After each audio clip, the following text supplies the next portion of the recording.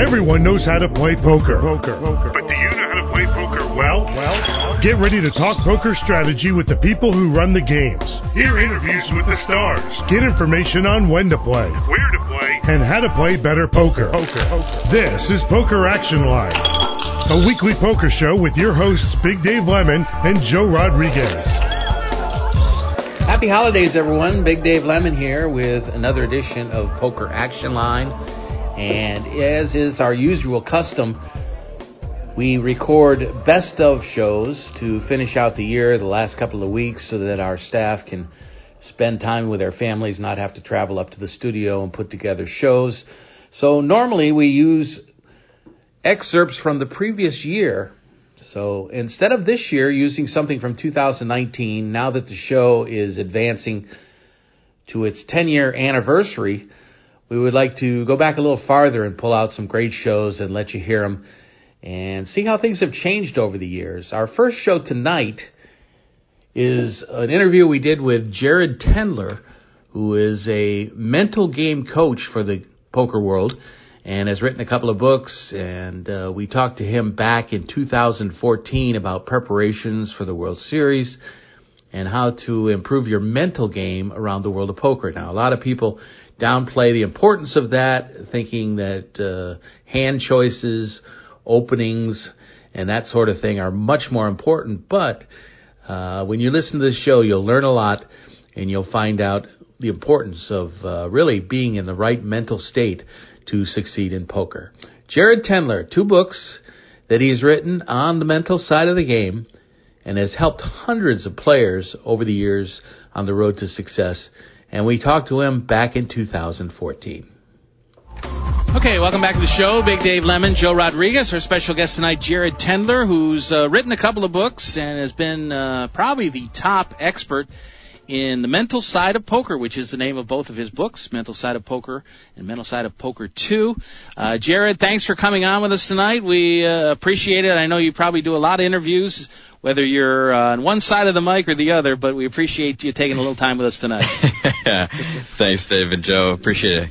Good to talk to you guys. Well, I stumbled upon your podcast earlier this week, and I just remembered that, I'd been wanting to have you on for about 2 years and never really made the effort to reach out to you. But I thought the time was right because one of our favorite guests, Jason Mercier, was on your podcast a couple of weeks ago. And as it turns out, Shannon Shore was on about a month ago, and he just finished second in the Lucky Hearts Open right here in our town down here in South Florida. So you're right on top of the action. The guys are getting a little run good from talking with me, perhaps. Well, I haven't had Shannon on, but I definitely will try to have him now. But how did you enjoy talking with Jason?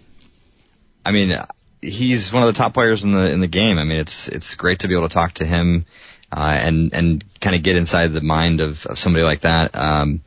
He has an incredible drive and competitive edge, and I've been fortunate enough to talk to him and Shannon and a few other top players recently, and they all are kind of cut from the same cloth. And it's true with some of the clients that I work with, and it's true of some of the golfers that I work with in the past, and other people that are at the elite level for what they do. And there really is a difference between what they're how they're thinking at the tables, the drive, the passion, the work ethic that they have compared with people who are not there. And yes, there's definitely talent, but there's just something that they do differently, and Jason is a prime example of that. Absolutely. Your last show was with Chris Moneymaker, so all the stars of the game have been on the Jared Tendler show. Great As to hear. I've had a little run good myself lately. Very good, very good. Let's talk about how you got into this whole thing. I guess you're not really a psychologist, are you? But well, I do have your master's I'm a licensed in therapist. science. I can't call myself a psychologist because I don't have a PhD, but I have a master's degree in counseling psychology. I have a license to practice traditional therapy, but I've used it more in the performance realm. Now, you started in golf on the LPGA and the LPGA tours, working with a lot of players, and I can see the attachment there. I'm actually from a golf family myself. My father, before he passed away, was a teaching professional, and I actually played and worked in the pro shop at a club for 5 years. So I'm very involved in golf, and I can see the relationship between golf and poker and some of the things that you would probably do similar in both.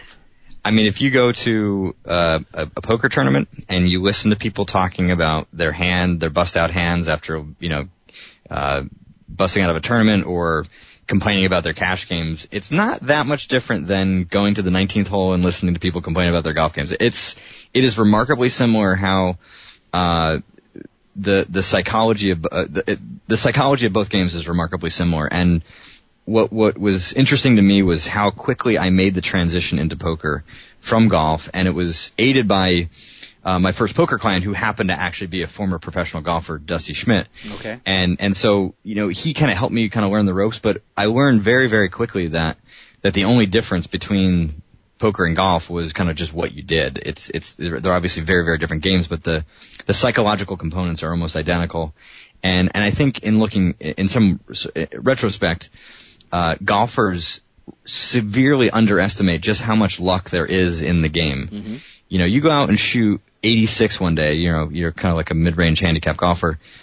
You could shoot 79, you could shoot 92, and those would all be kind of within the realm without you playing that much differently between those rounds. Exactly. You make a couple putts here, you're not in some tougher positions off the tee because the way the ball bounces, the wind. I mean, there's just so many factors to it, and I don't think golfers really understand that. So, poker players have to, but that still doesn't necessarily make them good at it either, considering how much people complain about bad beats and bad runs and whatnot. Well, something I read about today that makes you my hero is you were in Puerto Rico and you actually got to teach Joanne Liu a little bit about golf, which makes you a hero in my book. Yeah, she's a great gal. We had a lot of fun, and talk about competitive nature, man. I would not want to play many sports against her. I can imagine that. She's a great player. From people who don't know, I don't even know where is she from. China or is she from Taiwan? I think she's from China originally, and is since I think at a pretty young age she moved to the U.S. Anyway, very beautiful girl, tough player. So you can put that on your golf resume, I guess, as a teacher. her first instructor. Now, how did you switch over into poker? Really, did you just see a niche there and you said, I'm not going to be any bigger than Bob Rotella, so I'm getting into another sport? No, I still had aspirations to be as big as Bob Rotella, but I was 26. Okay. And just kind of a baby, really, and I saw how long of a grind it was going to be. I was willing to go for it, but then I just sort of saw this poker thing, and I didn't kind of immediately jump into poker. After I worked with Dusty, it was about 4 or 5 months later that he invited me to be part of an online training site, and kind of slowly was getting more and more into it. And as I got more into it, I saw that there literally was no Bob Rotella in poker. Okay. So it gave me an avenue to really work with a lot of players and really establish myself at that level. And so I kind of – it was funny because at the time I was also considering actually playing professional golf. I had was still working with golf clients, but I had always dreamt of playing professional golf. And at the time that poker really became a lot more viable, I actually, ironically enough, saw that as the lower risk option. that golf and trying to play professional golf was going to cost several hundreds of thousands of dollars, and I mean, I didn't have it, so I was going to have to raise money, and there's a whole process to that. And poker, I genuinely love coaching, and so it gave me an opportunity to do that, and I feel like I made the right choice. Well, I can see the relationship there also between the amount of work that needs to be put in, and the repetition, the physicality, and really working hard at your game in both golf and poker to get really good at it. So there is a similarity there as well.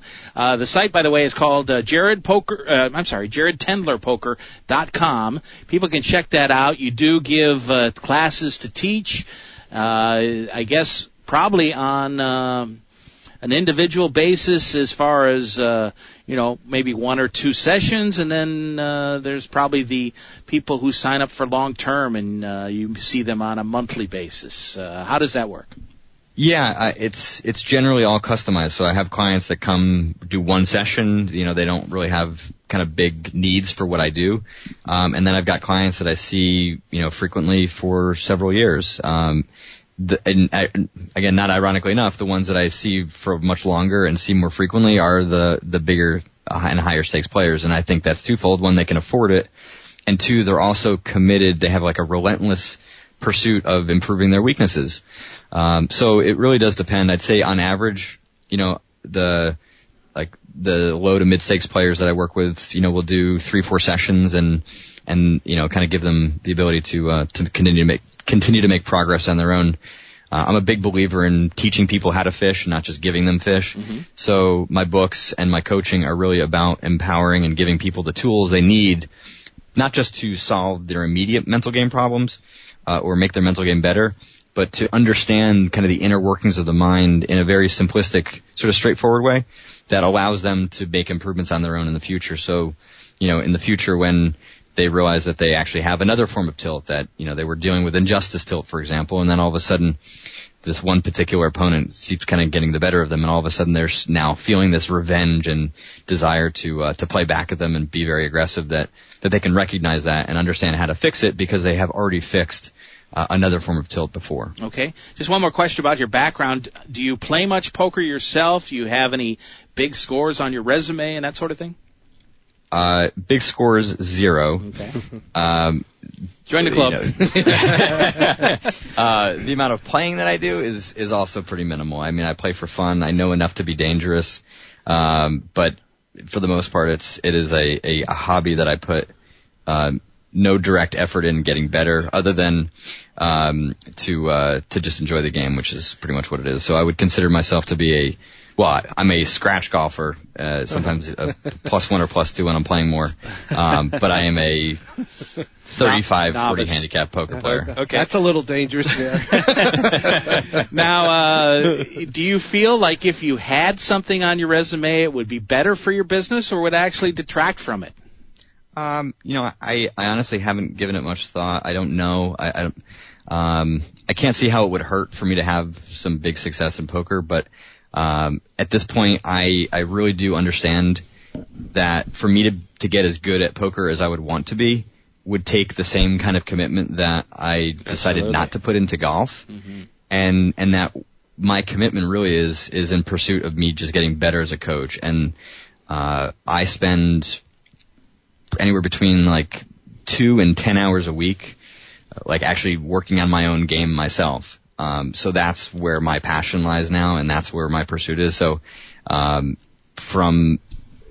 really what it would take for me to get good at poker, other than just kind of binking a tournament, which I don't think would really do anything, I'm just really not willing to put the time in because it would take away from what I really am passionate about. Okay. The full name of the first book, The Mental Game of Poker, Proven Strategies for Improving Tilt Control, Confidence, Motivation, Coping with Variance, and more. I think that really covers it right there, some of the mental things that you work with people on. I mean, obviously, some people have tremendous problem with tilt, get angry in tournaments, take a bad beat, and then just spew off all their chips. You got other people that are just wondering, well, in fact, Jason said this to us one time on the show, maybe I went through a period where maybe I thought maybe I'm not as good as I thought I was. So that's important to work with people there. Motivation, obviously, trying to improve your game and working hard at it. Some people have a problem with that. And then the variance, always the up and downs of the game and more. Exactly. To me, the 4 pillars of the mental game are there, except one more, which is fear and anxiety. And the reason I didn't put that on the cover is because a lot of poker players don't really recognize fear or anxiety as a problem. But it's a major one. And part of the reason they haven't recognized it as a problem is because before I came into poker 5-6 years ago, most players define tilt as anything less than playing their best. So they could be drunk, they could be distracted, they could be watching TV. If they made a boneheaded play, for any reason they were on tilt. And if you have that as your definition, then fear really isn't part of the equation. But there's a lot of people who get in really big spots. They've moved up in stakes. They're playing their first final table. They're playing up against a named pro. And their mind kind of tenses up, almost like you'd tense up if you had a 5-foot putt to win a match. And so that tension is a symptom of fear, a symptom of anxiety. And you mentioned Jason having doubts. Well, doubt can turn into anxiety and create performance problems where you're overthinking certain situations. Your mind actually freezes and just goes completely blank. And so that's the other part of the mental game equation. Jared, I wanted to ask you, when your clients go to see you, and obviously they're working on the mental aspects of their games, whatever they feel their leaks are, wherever they need improvement, by any chance, do they also, once they get into a session with you, look to see if you can help them maybe recognize when one of their opponents is not playing at the top of their mental game, to the point where they could take advantage of it, like kind of turn the table, sort of? Yeah, definitely. No, that's kind of like the graduated. That's how I know when a player's really kind of gone on to the next step. When you can really step outside yourself and see another player's issues, it means that you're kind of no longer consumed by your own, and that's an important step to get to. So yeah, it definitely happens, and I can't say that I'm an expert in being able to help others recognize it, but I'm an expert in being able to help them to figure out how to gain that information when they're at the tables. Because I'm not an expert at sitting at the table, whether it's live or online, and really, kind of understanding that dynamic.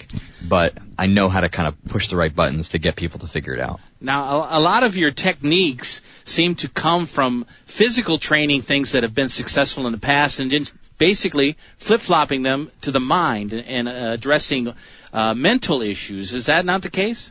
It is, yeah, and I think that's been a big problem for why sports psychology and even traditional psychology or therapy have failed people in the past. Now, of course, I'm not saying all of it is a failure, but when you present ideas like, let's say, being confident in a way that makes it seem very simplistic, like, well, you're not confident, as Jason was, he's having some doubts. Well, just be confident. You're a great player.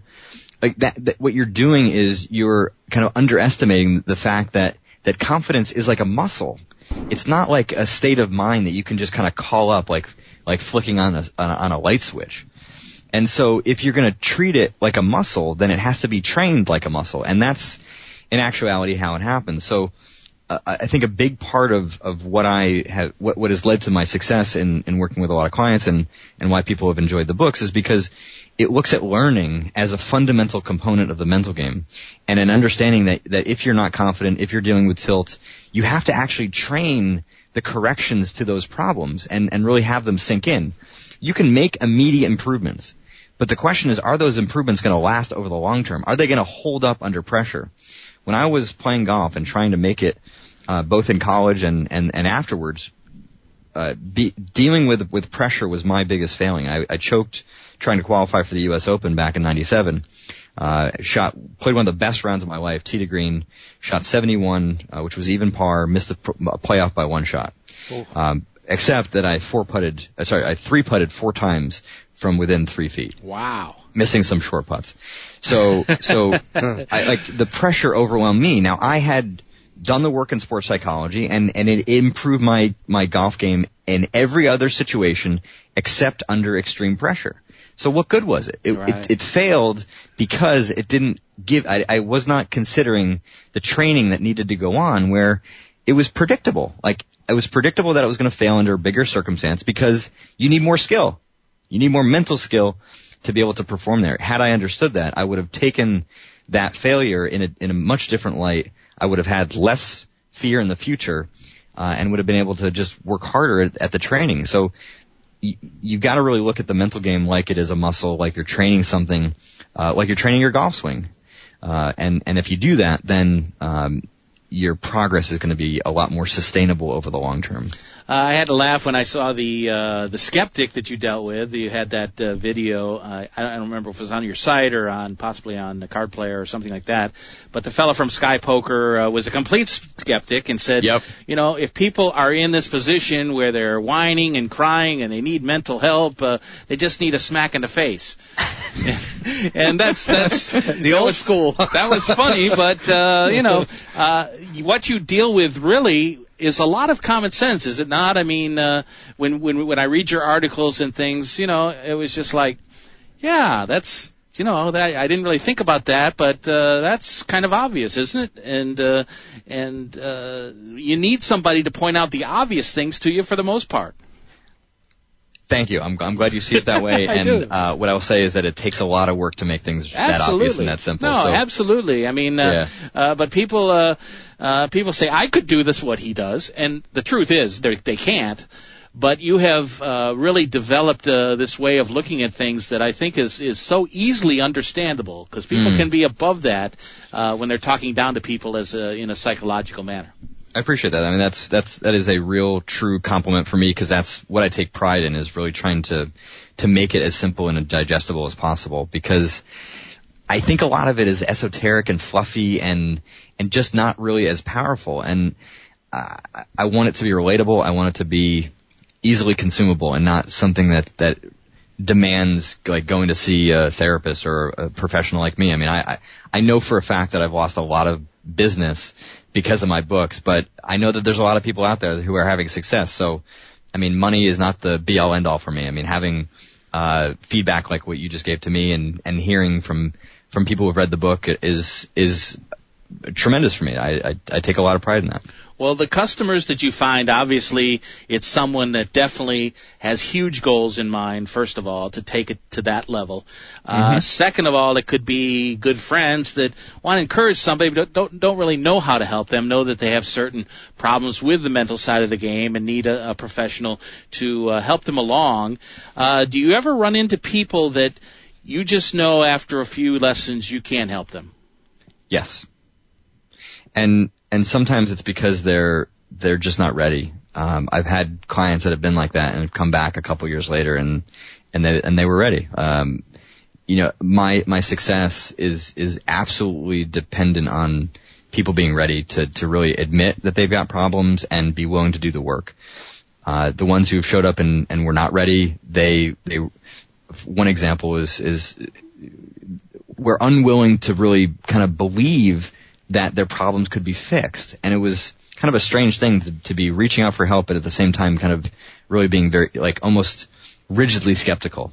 And there's nothing I can do about that. I mean, I'm not a magician. So, yeah, people have to be ready. And I think the big way that I take away a lot of the resistance from wanting to do this work is to realize that every single person from Phil Ivey down to the newest beginner in poker has weaknesses, both mentally and tactically, because that is a factual reality. No one is perfect. Although they may seem like it on TV, everyone has weaknesses. Right. So if you understand that, then all of a sudden understanding your own weaknesses no longer becomes a problem, because you start to realize that what distinguishes Phil Ivey and some of the greats, Jason Mercier included, is that they are not only recognizing their weaknesses, but they're constantly working on them. That's what makes them better. If you improve your weaknesses, you automatically get better. You know, sometimes improving your strengths doesn't guarantee you get better, because if your weaknesses stay really bad, then whatever gains you get on the front end in improving yourself get offset by, the two buy-ins that you blow, 10 minutes later. So improving your weaknesses is almost a guaranteed way of getting better. And if you embrace that reality mentally and tactically, then there's really no risk in starting to work on it. We're talking with Jared Tendler, probably the top mental game coach for the world of poker. Has two books, Mental Game of Poker and Mental Game of Poker 2. What happens when someone hears about your book, maybe picks it up in the bookstore, reads a couple of paragraphs, maybe comes across your website, someone mentions it to them on Twitter? What happens when you meet them for the first time? Is there like a kind of a sit-down to decide what they need and whether you're going to be able to help them? Oh, you mean if they come to me for like a client session? Yes. they fill out a pretty detailed questionnaire. It's 30 questions, and sometimes I get 10 pages back, and sometimes less. But it's very detailed. It's very intricate, because what I've learned over time is that when people come to me and we start talking about what's going on, what their issues are, etc., they are terrible at actually giving me the information I need. They go in tangents. They go this way. They go that way. They don't remember what happened. So 2 sessions go by and they're like, "Oh yeah, I told you about that, right?" And I'm like, "No, that changes everything." So I get all the vital information up front, and then I can be in the driver's seat and we can kind of hit the ground running from the first session, and we just go. And the sessions are very intensive. People, kind of wonder like what are we going to talk about for an hour? I'm like, we will find stuff, believe me, and it gets really detailed, because the more detailed you have the more of a detailed understanding you have about the problem, the more detailed you can create a solution. And generally, they're better that way. If you have a really kind of general strategy, it could work, it could not. There's more risk involved. It's almost like a higher variance play. We take out a lot of the risk by adding in all that detail. So they come to me well prepared. I prepare myself. I take about 45 minutes to an hour reading through that questionnaire and establishing kind of an initial plan, and then we kind of get right to it. I would think if you're anything at all like me, that you have trouble at an hour cutting it off. You probably could do 2-3 hours with somebody in the initial visit, really, to try to see what direction you want to go in. You certainly could. The problem is that hour, I only extend out to an hour and a half, because it's so intensive that if we go beyond that, your memory is going to be so bad that what we talked about at the beginning is going to go away, and 2 weeks later, it's just not going to stick. And so the coaching is designed to actually go a little bit slower than some people might think would be effective, for the purposes of learning, because your mind just can't absorb that much. So I've had people come to me and saying exactly what you just said, like, let's do a 3-hour session to start. And I say, no, we're going to do an hour and a half today, and we'll talk in a week. Because you need time to actually absorb and really think about it, because it's far too complex to really kind of get. So I would never, ever do like an all-day training with somebody. It would be a complete waste of their time and mine. Plus, you don't want to cut into any future paydays. No, I'm just teasing you. Can you stick around for a little bit more? I wanted to get into a couple of specific things on what you teach, if we can do that, if you got another 10 minutes or so. Let's do it. Okay, we'll take a break here on the show. We'll come back with Jared Tendler. Truly interesting stuff, having a great time, and we'll talk with Jared some more when we come back. You're listening to Poker Action Line. Big Dave Lemon, Joe Rodriguez, and we'll be right back after these messages. This is Poker Action Line. Hi, this is Big Dave Lemon, and I want to let all you avid poker players know about an exciting new product being developed by one of our sponsors, the owners of the American School of Poker. This concept could give you the opportunity to play poker online through a game provided by your local state lottery in the very near future. Of course, the future for national regulation of online poker is pretty dim at this point, so individual states have been and will throughout 2013 be looking to develop their own interstate games. Now, a perfectly legal option is being discussed with several states by our sponsor, and it's an option that could be presented as a new lottery game with no financial transactions on the Internet. The lottery customer can go to one of their local retail outlets and purchase a ticket with a unique number that will grant them entry into one of many online Texas Hold'em poker tables with a yet-to-be-determined chip stack. That chip stack will be valid for the remainder of the week, as players can access the site as often as they like and try to take the chip lead. At the end of the week, the highest chip stacks will be awarded lottery prizes. Now, if you lose all your chips, the lottery ticket becomes null and void. And with regular lottery games, the same situation. You can purchase as many entries as you like. However, each ticket will stand on its own merit, and much like regular lottery tickets, you may not combine the result with other tickets. The name of this game is Place Your Chips, and you can access a live demonstration of the game at placeyourchips.com, or you can check it out on our new mobile phone app on the Android phones called the Place Your Chips Lottery Game, and it will soon be in the iPhone store known as the App Store. So that will be available all over the world. But this is for U.S. lotteries to try to pick up a game that will benefit them and be great for everybody who wants to participate in online poker. Now, we believe that when this is established, there will be a heavy demand for this game, and this is where we need your help to show these state lotteries that the demand is there. You can call or tweet or email the lottery office in your state to let them know what you would like to see as far as this game being implemented.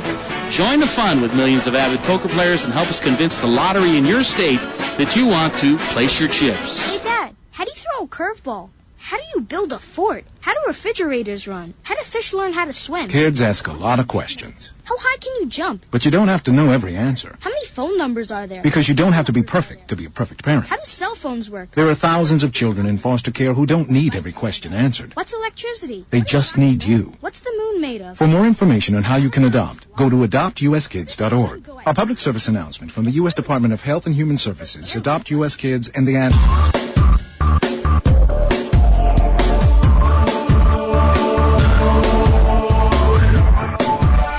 Welcome back to the show. We continue with Jared Tendler, one of the top mental game coaches in the game of poker. And would you say that, Jared, there's dozens of mental game teachers out there, or probably just a select few, wouldn't you say? You mean specifically in poker? Yeah. I only know of a handful. Sam Chowan, I think, is pretty well known, right? I don't see him around in poker anymore. Yeah, either. I have not heard anything from him for a couple of years. I think he was doing something in real estate recently. I'm not exactly sure.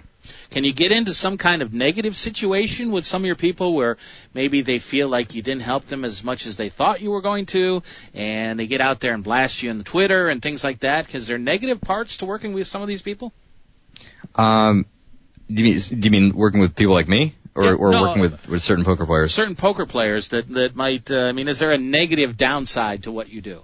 I mean, I've been very fortunate that my clientele has been great. I mean, I think people have the opportunity to really find out a lot about me through the interviews, from my books, my articles, and all the stuff that I put out there. So I think generally the people that come to me because they want to. And I honestly, it's been years since I've seen a negative review, and the last one that I recall seeing about 3 years ago was, again, somebody who just wasn't ready, and he ended up working with somebody else who he had success with. It wasn't like I didn't hurt his game. I just didn't help him as much as he wanted to, and he got help from somebody else, and there it was. So it was no sort of skin off my back, and I was happy that he found somebody that he got results. So.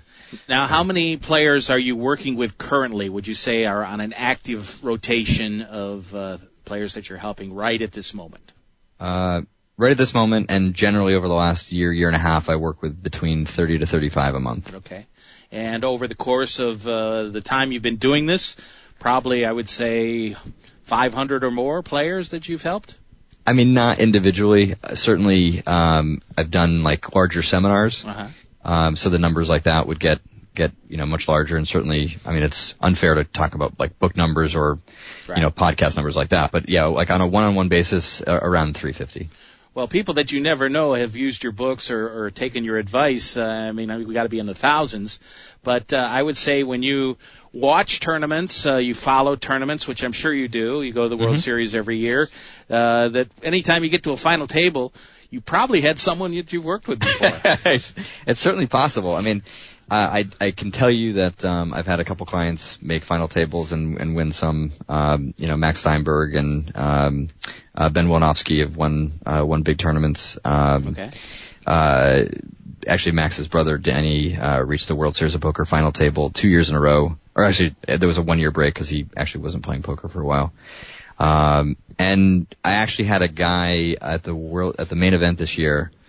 Who I didn't coach, he just read the book, who gave me a bit of a shout out, which was really cool. I was just watching the action, and all of a sudden they said something like, this guy his name was Vinny Ha, I think was his name, said, my big credits to the mental game of poker, really helped me a lot, and it was like jaw dropping. I was like, oh my god, I just that's cool. Heard the name of the book on TV. It was cool. pretty surreal and really cool. Well, we mentioned the first book. You came out with a second one called Mental Game of Poker 2, Proven Strategies for Improving Poker Skill, Increasing Mental Endurance, and Playing in the Zone Consistently. What drove you to write the second book?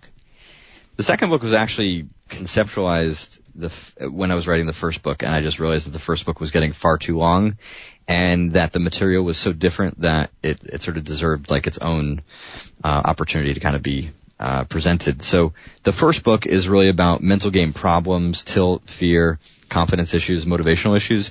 The second book sort of presumes that you either have made improvements in those areas or you never had anything major in the first place, and then looks to try to take your game to the next level. So, the second title kind of says it all, but it's really designed to try to get you to be at your best more often, and that also includes helping you to make better decisions more frequently, not from a poker strategy standpoint, but more from looking at the actual act of making a poker decision as a technique, and thinking about it like something that you would train, like a golf swing.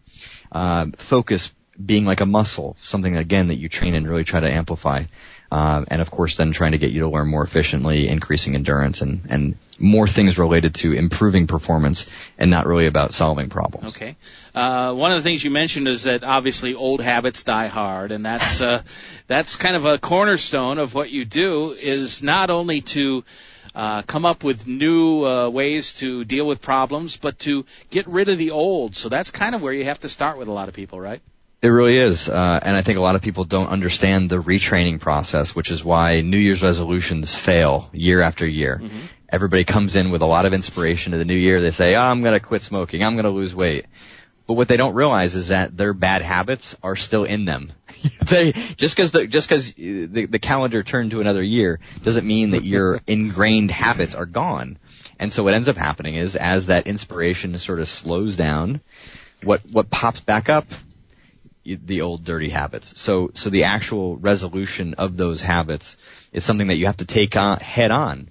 And so I would rather people have actually less optimism, more practicality from the beginning of the year, and saying, you know what, this is what I want. It's going to be hard. Here are the things that I've got to actually fix on a day-to-day, kind of in the trenches way. So when I have, let's say, that urge to smoke, that I actually am counteracting it in that moment, and not just assuming that urge isn't even going to be there. I mean, that's completely delusional for the reality of how bad habits go away. They're not just going to go away because you said so. Right. In fact, you did write an article about how people should be able to deal with and achieve their New Year's resolutions. You wrote it a couple of years ago, but it's obviously great every year about this time, as people are not able to fulfill their promises that they made to themselves. And you have some good just common sense stuff on things to do to prepare ahead of time for that. Yeah, it's not the most complex thing to do. You just have to be, as you said, well prepared. So I think the big one is actually preparing for those moments where it's going to be difficult. So you're not just kind of blind to this just kind of going very easily. You're saying, here are the 3 or 4 really tough situations where, let's say it's food, where you're going to have really strong cravings. Like, what are you going to do differently, and how are you going to actually do that? So after you define what you're going to do, the how you're going to do it sometimes is reminding yourself of why this is important. People generally know what they want, but they don't always know all the reasons why. And if you look at an athlete when they're under pressure, or a team is down, it's in the late stages, and they're kind of trying to battle back, you'll hear a phrase that they dig deep. You have to dig deep in this moment to pull out a reason for why it matters that you're changing the way that you eat. And if it's for health reasons, then that's what it is. And then you're trying to connect that to something real and tangible so that you can fight against that urge. And you have to be prepared to lose that battle and to know how to recover from it. Because if you're going to do this right, you're not going to be perfect at it. So there's going to be a lot of instances where you fail to break that urge to avoid eating whatever it is, dessert late at night. Or, if we're talking in poker terms, solving a tilt problem. There's going to be times where you tilt, and you've got to know how to learn from your mistakes and be able to be better at it the second time around. And achieving New Year's resolutions, fixing tilt, they're not wholly different things. It's just a difference of what you're actually trying to achieve. Jared, I loved your idea when you mentioned that the brain, you got to treat it like a muscle. And and I would imagine that you've designed for your specific clientele brain exercises that will help them develop the brain like a muscle so it gets stronger and better. Is it a specific design for each client? Is it a general? And the other question real quick was, is there one that you could share with us that, our listeners, and selfishly including myself, could use to help in trying to improve our poker game? Yeah, definitely. I mean, I would say that I'll give you a general strategy as I'll give to everybody, and that's generally what I start with my clients, and then it gets more personalized. But the overall system is always the same as far as like how to do it, and then the personalization becomes in the specifics of how it gets implemented. So the general strategy is that you first have to recognize the situation. Now, recognition is obvious in poker. You don't have to call out the idea that you can spot, let's say, a profitable situation to 3-bet. That recognition comes through skill, through knowledge. I can't see profitable 3-betting spots like you can because you have more poker skill. I can see profitable spots, or what we'll call profitable spots, to be aware of tilt better than you can because I'm more well trained. So the number one thing you've got to do is get better at recognizing the subtle instances of the problem you're trying to address, whether it be trying to avoid eating, whether it be dealing with anxiety or tilt. You have to recognize those signs, and they come in the form of thoughts, emotions, like actual feelings that you have in your body, or they can be changes in your play. You might become more aggressive. You might become more timid. You want to really kind of map that out, write it out, not just keep it in your head. And the reason is because you need to study it. So the brain exercise here is about acquiring knowledge for your pattern. If you do that, then you have a chance of actually fighting up against this ingrained habit, because when the emotions start to rise, as they do with anxiety or tilt issues, for example, that rise in emotions shuts down higher brain function. You cannot fight against this sort of functional reality of the brain. All you can do is understand that it exists and do your best to avoid that kind of tripwire from happening. Because if the emotions rise too high, your ability to be like muscularly strong, mentally strong, diminishes greatly. It's the equivalent of, let's say you're bench pressing weight at the gym. Those first few reps are easy, but you get to those last couple and they're incredibly, incredibly hard. That's the difference. When you're in a good mental frame of mind, you have the ability to mentally control or react to things better than you can when the emotions are super high, which would be the equivalent of being kind of physically fatigued at the end of a rep. So recognition is number one to build that skill. Number two, when you actually recognize something, you're going to take a couple deep breaths. Now, the couple deep breaths is not a kumbaya, let's feel good, let's get relaxed kind of thing. The deep breath is the equivalent of you getting up from the poker table and giving yourself a break, except you're going to do it. You're going to take a couple of deep breaths because you don't want to give away information to your opponents that says you're pissed off. You want to be able to kind of mentally take a step back from that initial reaction and kind of collect yourself.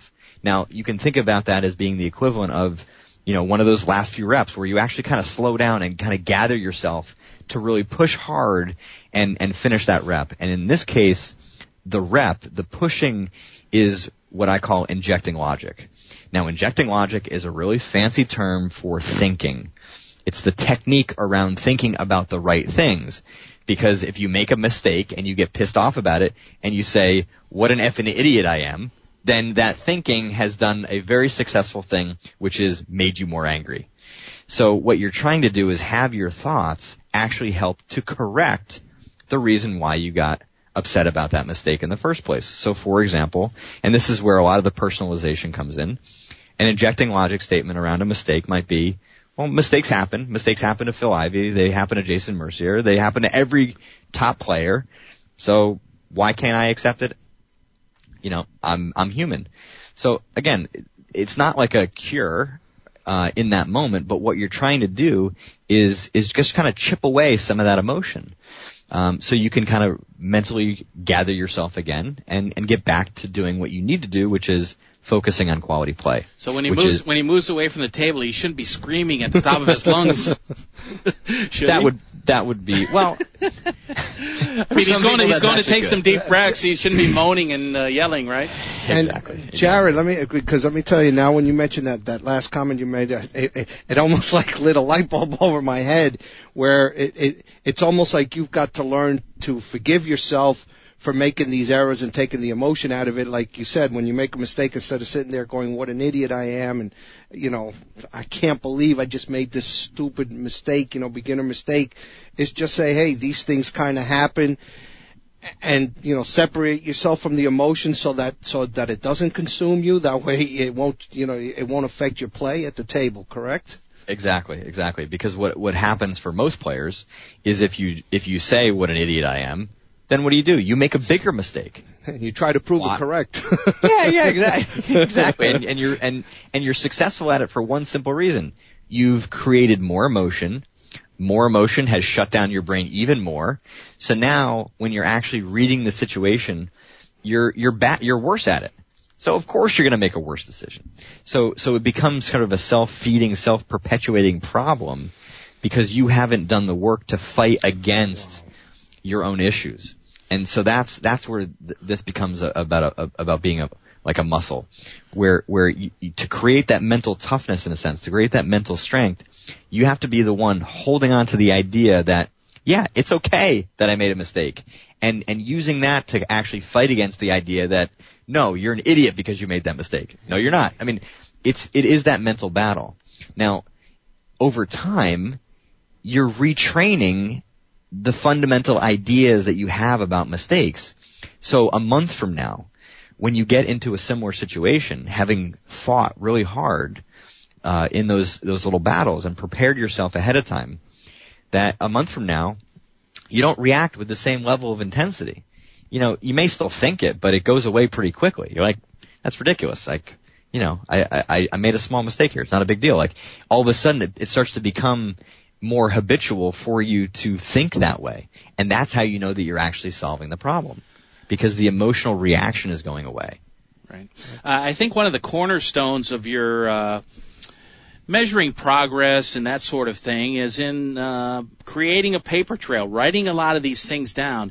And I think that's probably where I would fail. And I guess that all comes into determining if you're ready for this type of instruction.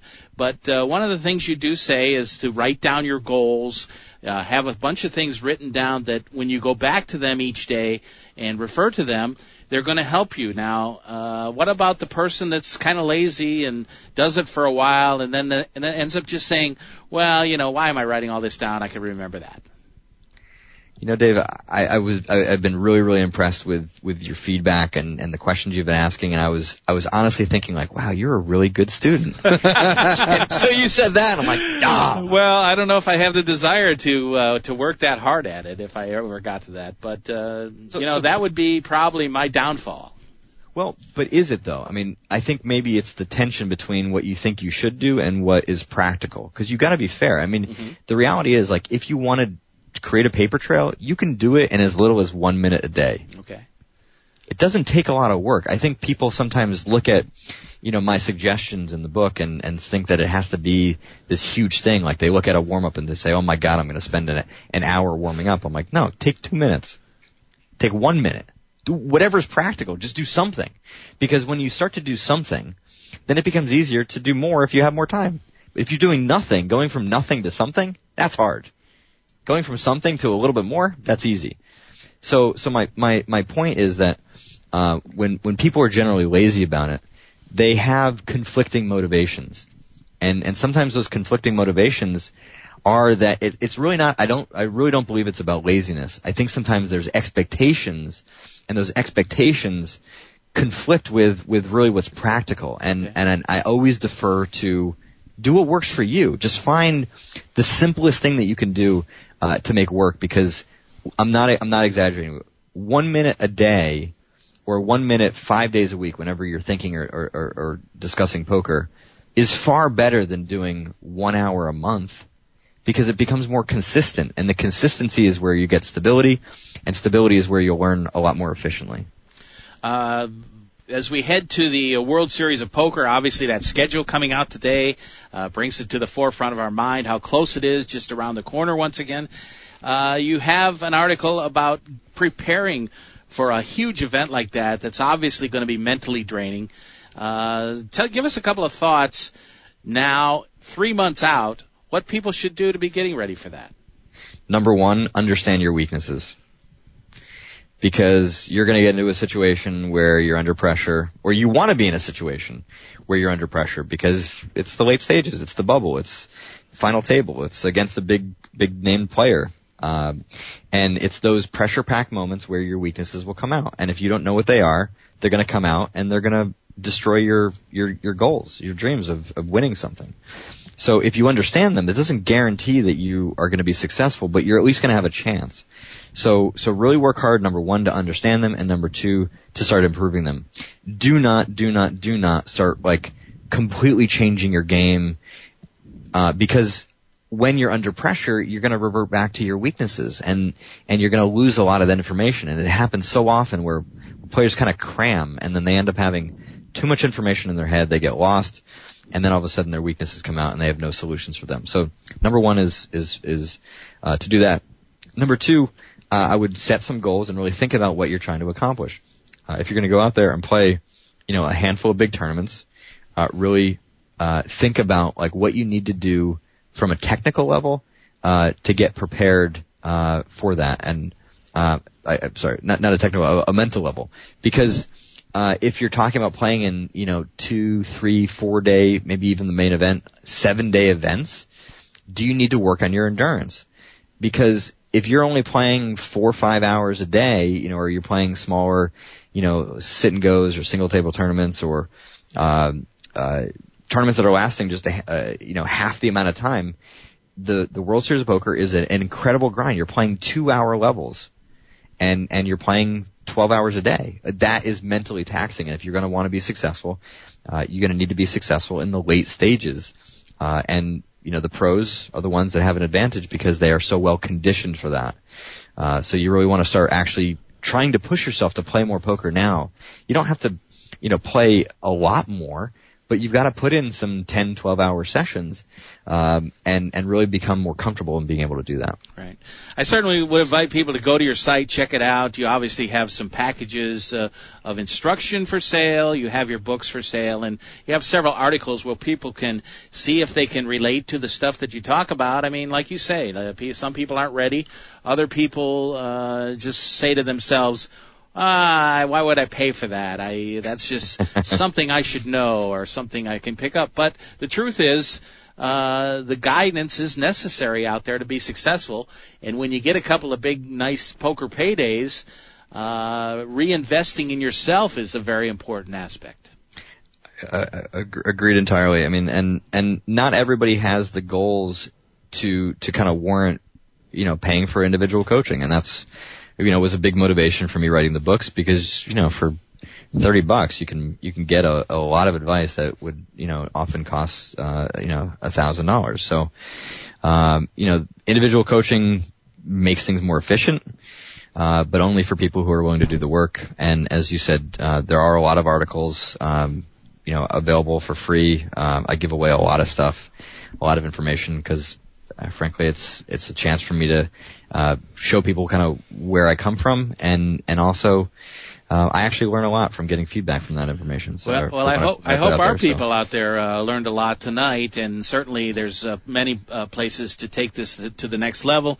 I had a few other questions, but we'll save it for another time. One was on multi-tabling, the article you wrote about that, and for a long time we really didn't maybe need that sort of thing since a lot of people weren't playing online. But now that it's returning to this country and we're making progress, certainly, in getting a chance to play in our own homes and what America's all about, and that's the freedom to do the kind of things we want. Yeah, exactly. So finally, you must be thrilled about that at least the poker world seems to be advancing, certainly.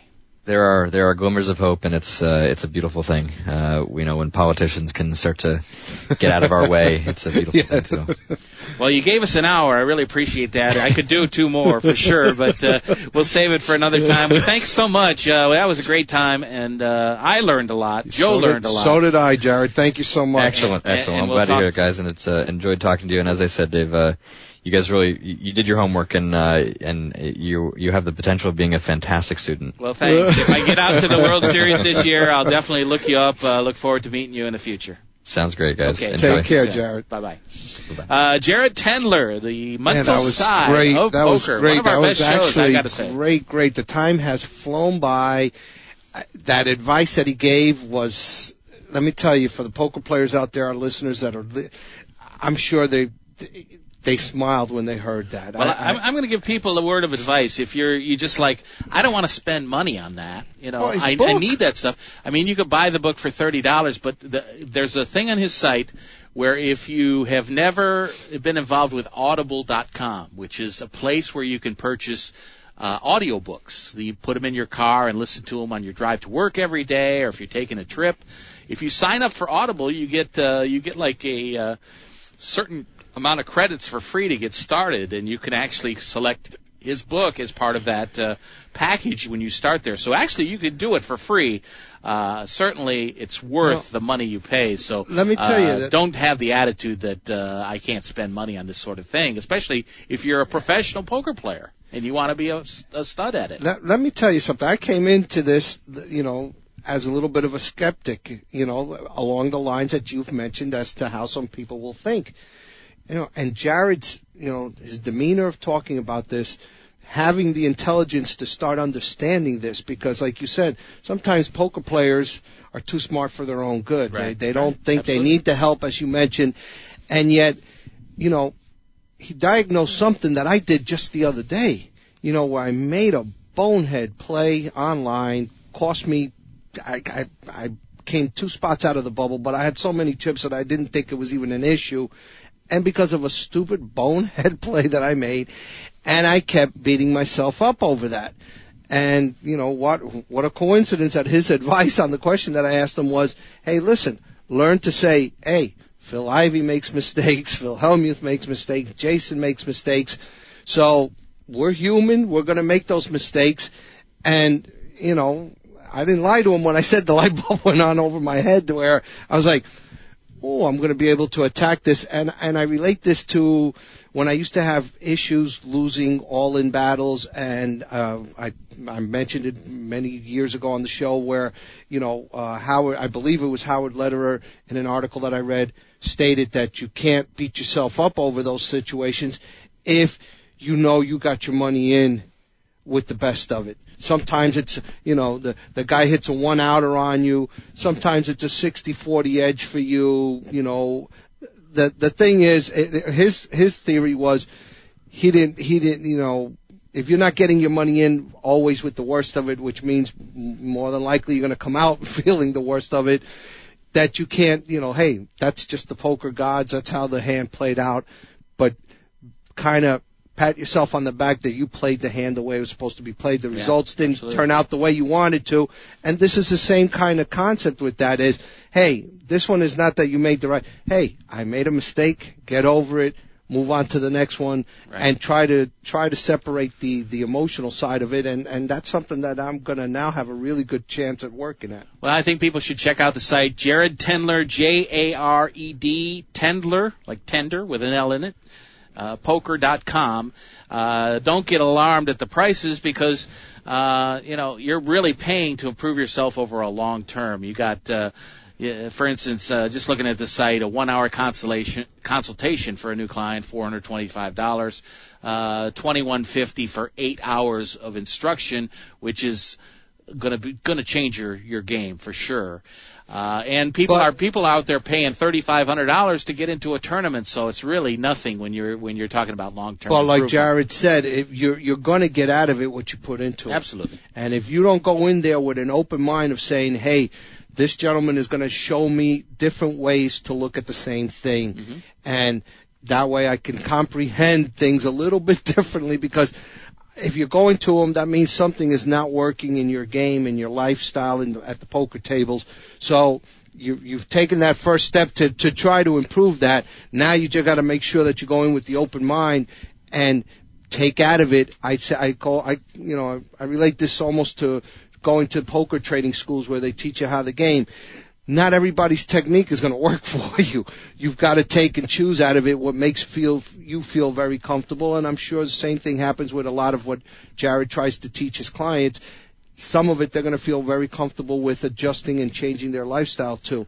But you have to pick and choose and make the effort. And if you're one of those players that's going to be playing in the World Series this summer out in Vegas, a great article that you can look at on the site, World Series of Poker Prep, Avoid the Biggest Mental Mistakes. Just start there with some of the articles. Maybe pick up a copy of the book and decide if this is for you. But to me, just realizing that you can be helped by Jared is the first huge step. And that's going to do it for tonight's edition of Poker Action Line, our best of 2019 year-ending shows that we put together to take a look back at some of the great interviews that we've done in the past. Our thanks to Jared Tendler, of course, not putting any time into it now, but years ago he spent a good deal of time with us, and we do appreciate that. Next week we'll have another show for you. Maybe go back to the beginning of the one-drop tournament and talk about some of that. We'll see what happens. We'll put it together, and we'll bring it to you at the end of 2019. We hope everybody has a great holiday season and a happy new year, and we look forward to being back with you with a new show the first week of January. The views and opinions of the hosts, guests, or callers are not necessarily those of the station, its owners, advertisers, or agencies.